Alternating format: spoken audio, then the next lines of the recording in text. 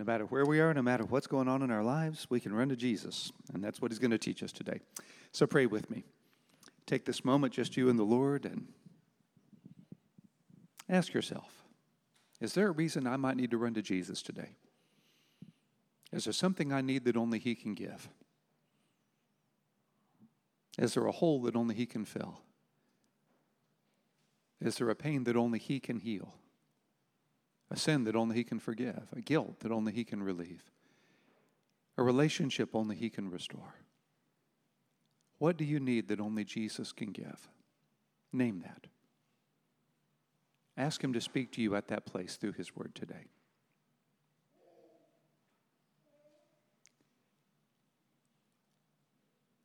Father God, I thank you that what we sang is true. So grateful that all that we need you can supply, that if we'll come to you, you'll come to us.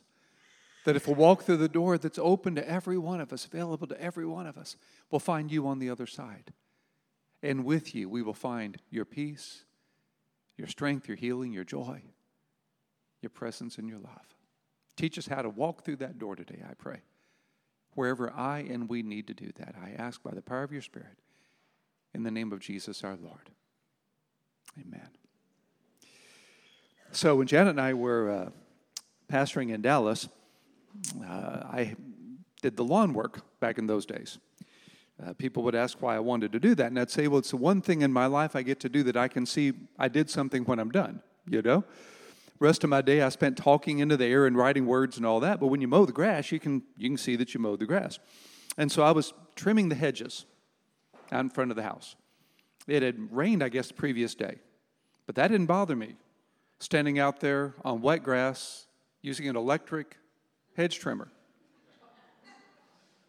And as I was trimming the hedges, I hit the electric cord with the hedge trimmer and lived to tell about it. That didn't bother me. I went and got another cord, kept on doing it, did it again. Killed 2 cords one day, standing on wet grass using an electric hedge trimmer, wearing out a legion of angels, right? Well, a good friend of mine, Brian Fant, lived right across the street from us. And I don't know if he saw that or I told him or whatever, my travails doing all this lawn work, but he sent me a story the next week, which I used in church and I found the other day and something I was looking at, and I thought I would share with you. So as the story goes, there's a pastor who's riding his bike around in the neighborhood, comes across a young fellow with a lawnmower like this for sale. Asks the fellow what he wants. Young man says, well, I need enough money to buy a bike. Pastor says, well, would you trade this bike for your lawnmower? Fellow looked over the pastor's bike and said, yeah, he'd do that deal. So the pastor swapped his bike for the lawnmower. Young man starts walking away with the bike, pastor with the lawnmower, and he thought, I should probably try to start this thing. So he started pulling on the cord, and he couldn't get it to start. So he called to the young man, had him come back, and he said, this thing won't start. Young man said to the pastor, that's because you have to cuss to get it to start. The pastor said, well, I can't do that. I'm a minister. I've been a Christian for so long, I've forgotten how to cuss. The young boy said to the pastor, that's okay, just keep pulling on that cord. It'll come back to you. And for some reason, my friend thought I needed that story. I don't know why he thought I would need that story. Well, I could imagine that you probably have a lawnmower like that someplace in your life today, right? Probably, someplace like that. Johann Sebastian Bach was on a concert tour. He came back to discover that his wife and 2 of his children had died. And he wrote in his journal, Dear Lord, let not my joy depart from me. Joy is a fruit of the Spirit. Joy is something God can give. Joy doesn't depend on circumstances. Happiness depends on happenings. There's a blessedness God will give those that are willing to receive it. So let me ask you, are you today experiencing the abundant life Christ said he came to give? The abundant life we're going to talk about today in John 10. Could you say with Paul, I'm more than conqueror through him who loved us? Could you say, I can do all things through Christ who strengthens me? Would you say today that you have a peace that passes understanding to guard your heart and mind in Christ Jesus? Could you say today that God has separated your sin as far as the east is from the west and buried it in the depths of the deepest sea and remembers it no more? Could you say today that you are being his witness in Jerusalem, Judea, Samaria, to the ends of the earth? In other words, do you have all of God that God wants for you? Or are you settling for less? There's a door to abundant life available to you and me right now, if we're willing to walk through it. So, we're looking at the I ams of Jesus in the Gospel of John. We come today to a third statement of Jesus, I am. Goes back to the Old Testament, God saying of himself in Exodus 3, I am. Remember that at the burning bush? It's an audacious claim of Jesus to use the I am, the name of God himself, for Jesus. Does it 7 times. The third one says, I am the door of the sheep. Truly, truly, I say to you, so to emphasize it, if he was a Baptist preacher, probably pound on the pulpit when he said this. Truly, truly, I say to you, I am the door of the sheep. I is emphatic. I alone, I am, right now, present tense. Not a might be, not a will be, not a could be, not if you do this, I'll do that. I am the definite article, there is no other, door of the sheep. Well, now that's a strange figure of speech, isn't it? A door of the sheep. But it wasn't strange in Jesus' day. Here's what a sheepfold looks like in the Middle East even today. And it's missing something, right? Well, here's how it worked. After the shepherd got the sheep inside the sheepfold, the shepherd lay across the opening and became the door of the sheep. He did that so the sheep couldn't get out and the thieves or the predators couldn't get in. Sheep are not smart animals. We're going to talk about this next week when Jesus says he's the good shepherd. We're likened to sheep more than any other animal in the Bible, and it's not a compliment. When last did you see a trick sheep in a circus? You know, we'll say more about that. We've talked about that in the past. But sheep would wander off, and if the door were ever left open, if there was some kind of a wooden door and it was ever left open, sheep are just going to wander out. And the wolves are going to get in, and the thieves are going to get in, and the predators and all of that. The only way the shepherd could be certain the sheep were safe was to be the door himself. And that's the metaphor Jesus means here when he says, I am the door of the sheep. Okay? Now he continues. He says, all who came before me, all who pretended to be the door of the sheep before me, are thieves and robbers, but the sheep didn't listen to them. I am the door. He says it again. If anyone enters by me, he will be saved and go in and out and find pasture.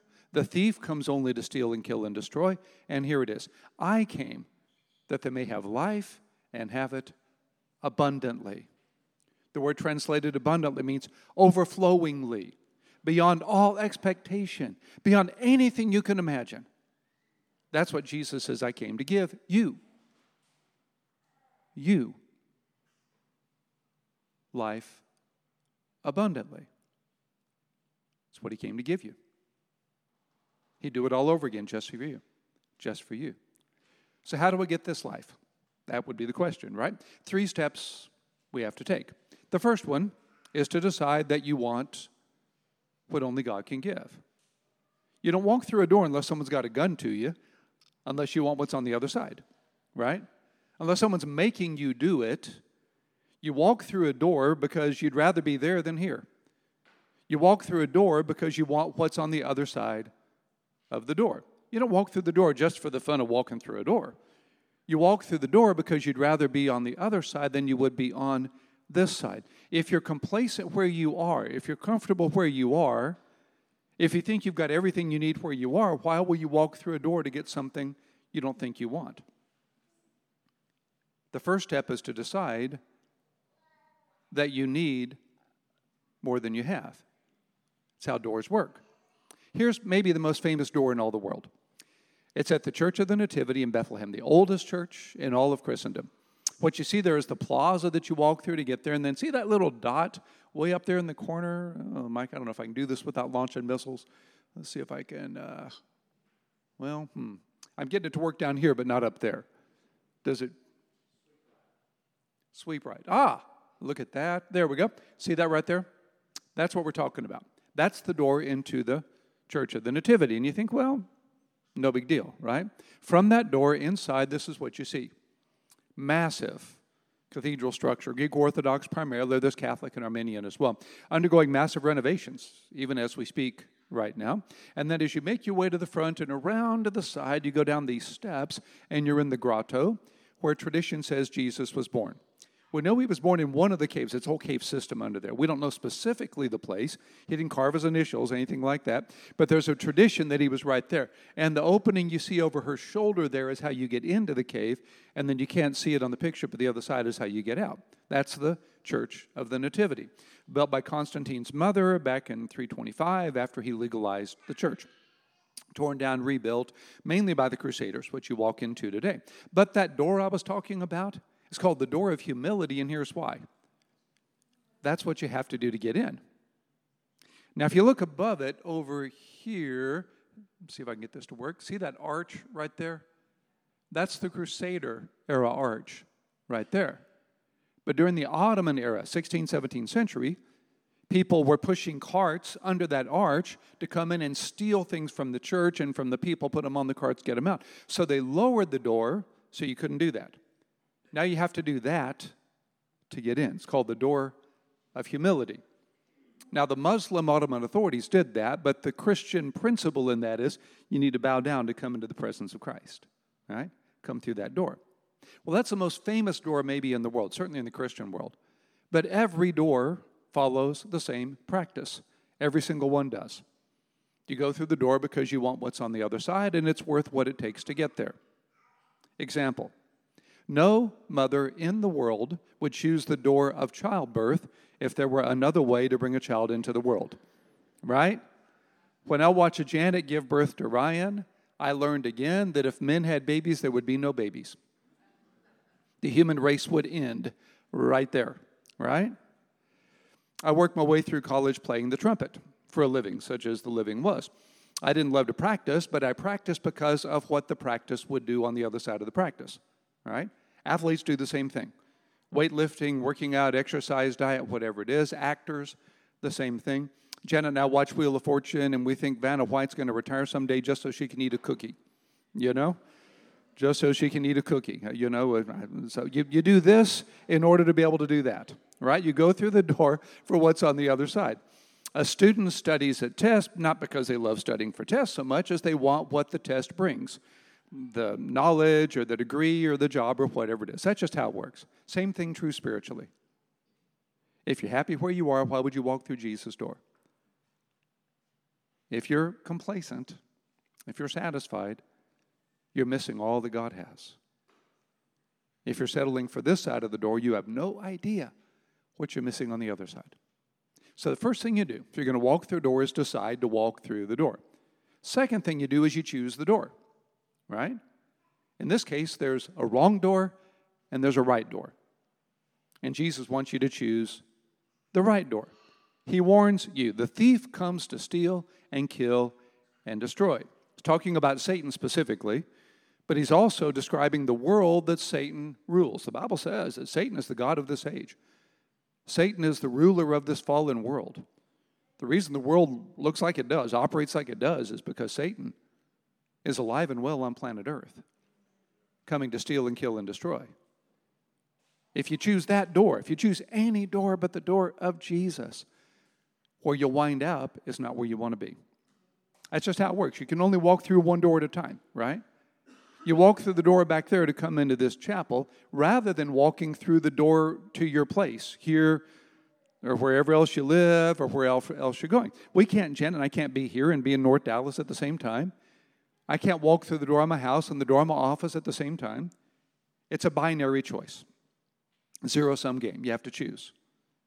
If you choose any door but the door of Jesus, you're missing what Jesus alone can give. Walk through the door of materialism and you may have some prosperity on the other side, but prosperity will steal your witness to get you there. Walk through the door of sexual sin and there may be pleasure for a moment, but you're going to lose your character on the other side. Walk through the door of greed and materialism, but on the other side, you lose your integrity. What Satan gives you in exchange outweighs what you have to give up, or else he wouldn't do the deal. He hates you. He's your enemy. He's never going to offer you a deal that is to your good. ever. He can't. His character won't let him. Just as God can never make a mistake, Satan can never do a good. So any good you think he's offering you, anything that's on the other side of his door that looks good at the time, I promise you, must, by definition, cost you more than what he's giving, or he wouldn't offer it. If he's offering you what looks like temporal happiness, I promise you he hates doing that. He doesn't want you happy for only a moment, but he's doing it because he knows what it's going to cost you on the other side. And what it's going to cost you, you may not be able to get back. When I was in high school, our youth director told a story, kind of a dumb story, about a worm salesman who sold worms for feathers. He had these worms, and he had this sign that said, "Worms for sale," and birds would come and swoop around and stop, and he would sell them a worm for a feather. If they would give him a feather, he would give them a worm. Not a true story, by the way. One day, this beautiful red robin saw this worm salesman pushing his cart along with the sign, and he said, that looks good. That'd be easier than what I'm going to have to do to go dig for worms and go find something. I'm just going to go do this. So he plucked a little feather out, gave it to the salesman, who gave him the worm, and he ate it and flew off. Next day, the salesman was there, did the deal again. Day after that, day after that, day after that. As the days went by, the robin began noticing he couldn't fly as high, couldn't fly as far, but by now he'd grown dependent on that worm salesman. And so the day came when he made his way down, plucked a tail feather, gave it to the salesman. Salesman gave him the worm. He ate the worm, tried to fly off, and he couldn't. He was grounded.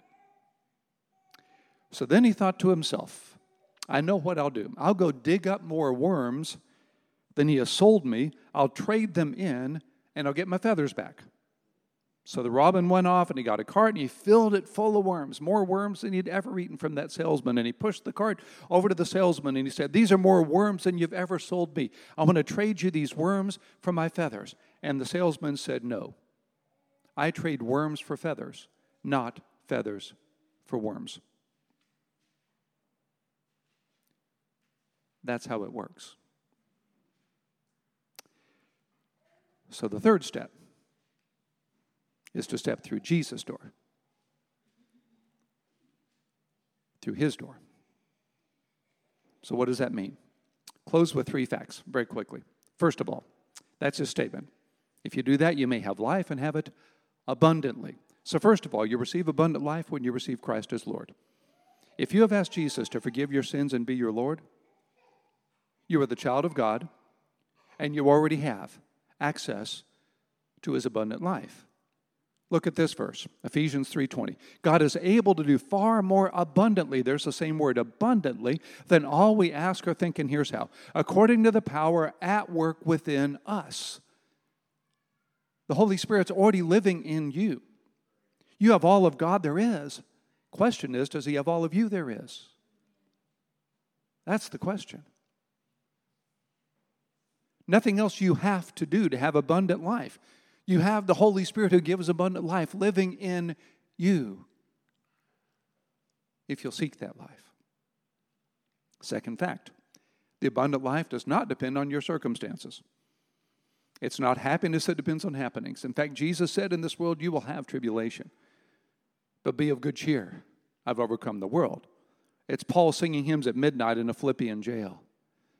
There's this early ancient tradition that when Nero would have Christians sacrificed in the Colosseum, he would go out at night, and where there were human remains of these Christians and there was a face left, the face was smiling. And he couldn't understand why.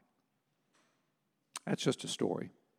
But we do know this. Justin the martyr, his name was Justin, he was martyred. His last name wasn't martyr. What an unfortunate last name, right? But he was martyred for his faith. One of the first offenders of the faith, one of the first apologists, wrote a letter to the Roman emperor. This is in the 2nd century, in which he made this statement: "You can kill us, but you cannot harm us." The abundant life of Christ does not depend on your circumstances. So one last fact. If you're not experiencing the abundant life, something needs to change now. If you would say you're not experiencing the peace that passes understanding, if you would say you're not experiencing the joy of the Lord, If you would say you're not experiencing His leadership as you're facing decisions and challenges, or His strength to face temptation, if you would say you're not experiencing the abundant life of Jesus, something needs to change. As my pastor used to say, if you don't feel close to God, guess who moved? Something needs to change.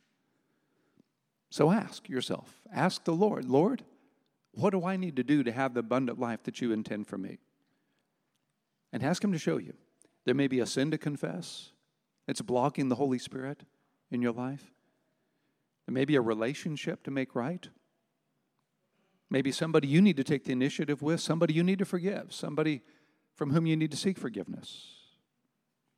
Maybe an act of obedience that you've not yet offered the Lord, a step you've not yet taken. There's something. If you're not experiencing the abundant life of Christ, there's a next step. There's a stepping through the door. There's something Jesus offers you, no matter who you are, no matter where you are. Look at the text again. I bolded a few words. I am the door of these sheep, all the sheep, every sheep, not just the young sheep, not just the attractive sheep, not just the smarter sheep, although that wouldn't be hard. All the sheep, He says, if anyone enters by me. You say, but you don't know my past. No, anyone.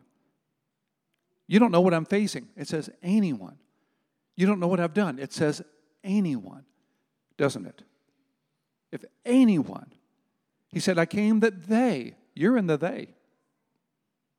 I came that they may have life and have it abundantly. And they is you. And they, it's not good grammar, but they is me. I love this verse in Isaiah 30:18. The Lord longs to be gracious to you, therefore He will rise up and show you compassion. God wants you to have His abundant life. God wants you to know His joy and His peace. God wants you to experience all that Jesus died to give you. He wants that for you, but He won't force it on you. He honors the free will He's given you. He won't make you take His gift. You have to unwrap the package. And that's the privilege you and I get to experience every single day. But let me urge you to walk through the door today, okay? Because tomorrow is not promised to any of us. I know you've been following this story last end of the week. On the movie set for a Western called Rust, Alec Baldwin firing what he thought was a prop gun that killed one of the people working on the set, injured another. In this morning's news, the sister of the deceased spoken out for the first time, talking about the enormous grief their family's going through. A husband and a 9-year-old son left. It was an accident from everything they can tell. Could happen to anybody, they said, and that's kind of the point. Friday afternoon, as I was writing this sermon, news broke that actor Peter Scolari had passed away. I'm old enough to remember bosom buddies with Tom Hanks and Peter Scolari back in the early 80s. Emmy Award-winning actor. I had no idea he was sick. He'd been wrestling with cancer for 2 years. Passed away Friday at the age of 66. I'm 63. You only have today, but the good news is you have today. I'll close with this. Last week I reread a classic book by Oscar Thompson, an old evangelist and professor at Southwestern Seminary called Concentric Circles of Concern. Dr. Thompson died of cancer shortly after I arrived at the seminary in 1980. I've spoken of him in the past, the courage he had in the midst of that, the joy he had to the very end, and how people would ask him, well, how can you have such a joy in the face of this? Aren't you afraid to die? Aren't you afraid of what's going to happen at death? And he said, no, I'll have dying grace for dying day. And he told his friends when he died, reported, I have dying grace for dying day. I've told that story. But reading his book, I saw something else that really struck me. When he was first diagnosed with this cancer that eventually took his life, was hospitalized, initially told he'd only have weeks to live, bone cancer. Initially told he'd only have weeks to live, and it turned out he was able to go into remission, and it was some years, but he knew across all of that it would come back, that it was terminal. It was when he first discovered the severity of his disease that Dr. Thompson writes, he discovered it's not how long I live, but how I live.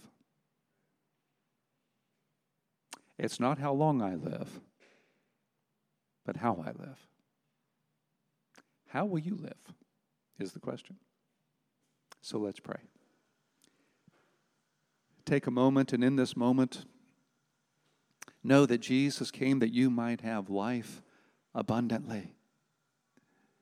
If you're experiencing that life, if you would say that you're experiencing the joy of the Lord and the overflowing life of Jesus, then let's celebrate that fact today. Let's celebrate the fact that this morning you walked through that door to get alone with Jesus. That this morning you got alone with Him in His Word and prayer and Bible study, and you reconnected your life with Him, and you surrendered your life to His Holy Spirit today, and you received the abundant life for today that Jesus offered to you. We're celebrating that fact. If that isn't really true for you today, if you didn't walk through Jesus' door yet, if you haven't done that yet today, if you haven't consciously, intentionally walked through His door and knelt before Him in worship and read His Word and surrendered to His Spirit and asked His forgiveness for your sins and asked Him to cleanse you and connect you and empower you and give you His abundant life, we're going to take a moment right now and ask you to do that. Walk through His door right now. Walk through the door to the sheepfold where the shepherd's waiting right now. Surrender your life to Him. Ask Him for His love, His joy, His peace. Ask Him for His abundant life. Ask Him to show you anything you need to give up in exchange for that life. Anything you need to do or stop doing. Anything that's keeping your hands from being free to receive His abundance. Then set it down to receive God's best. And now decide to live that way every day.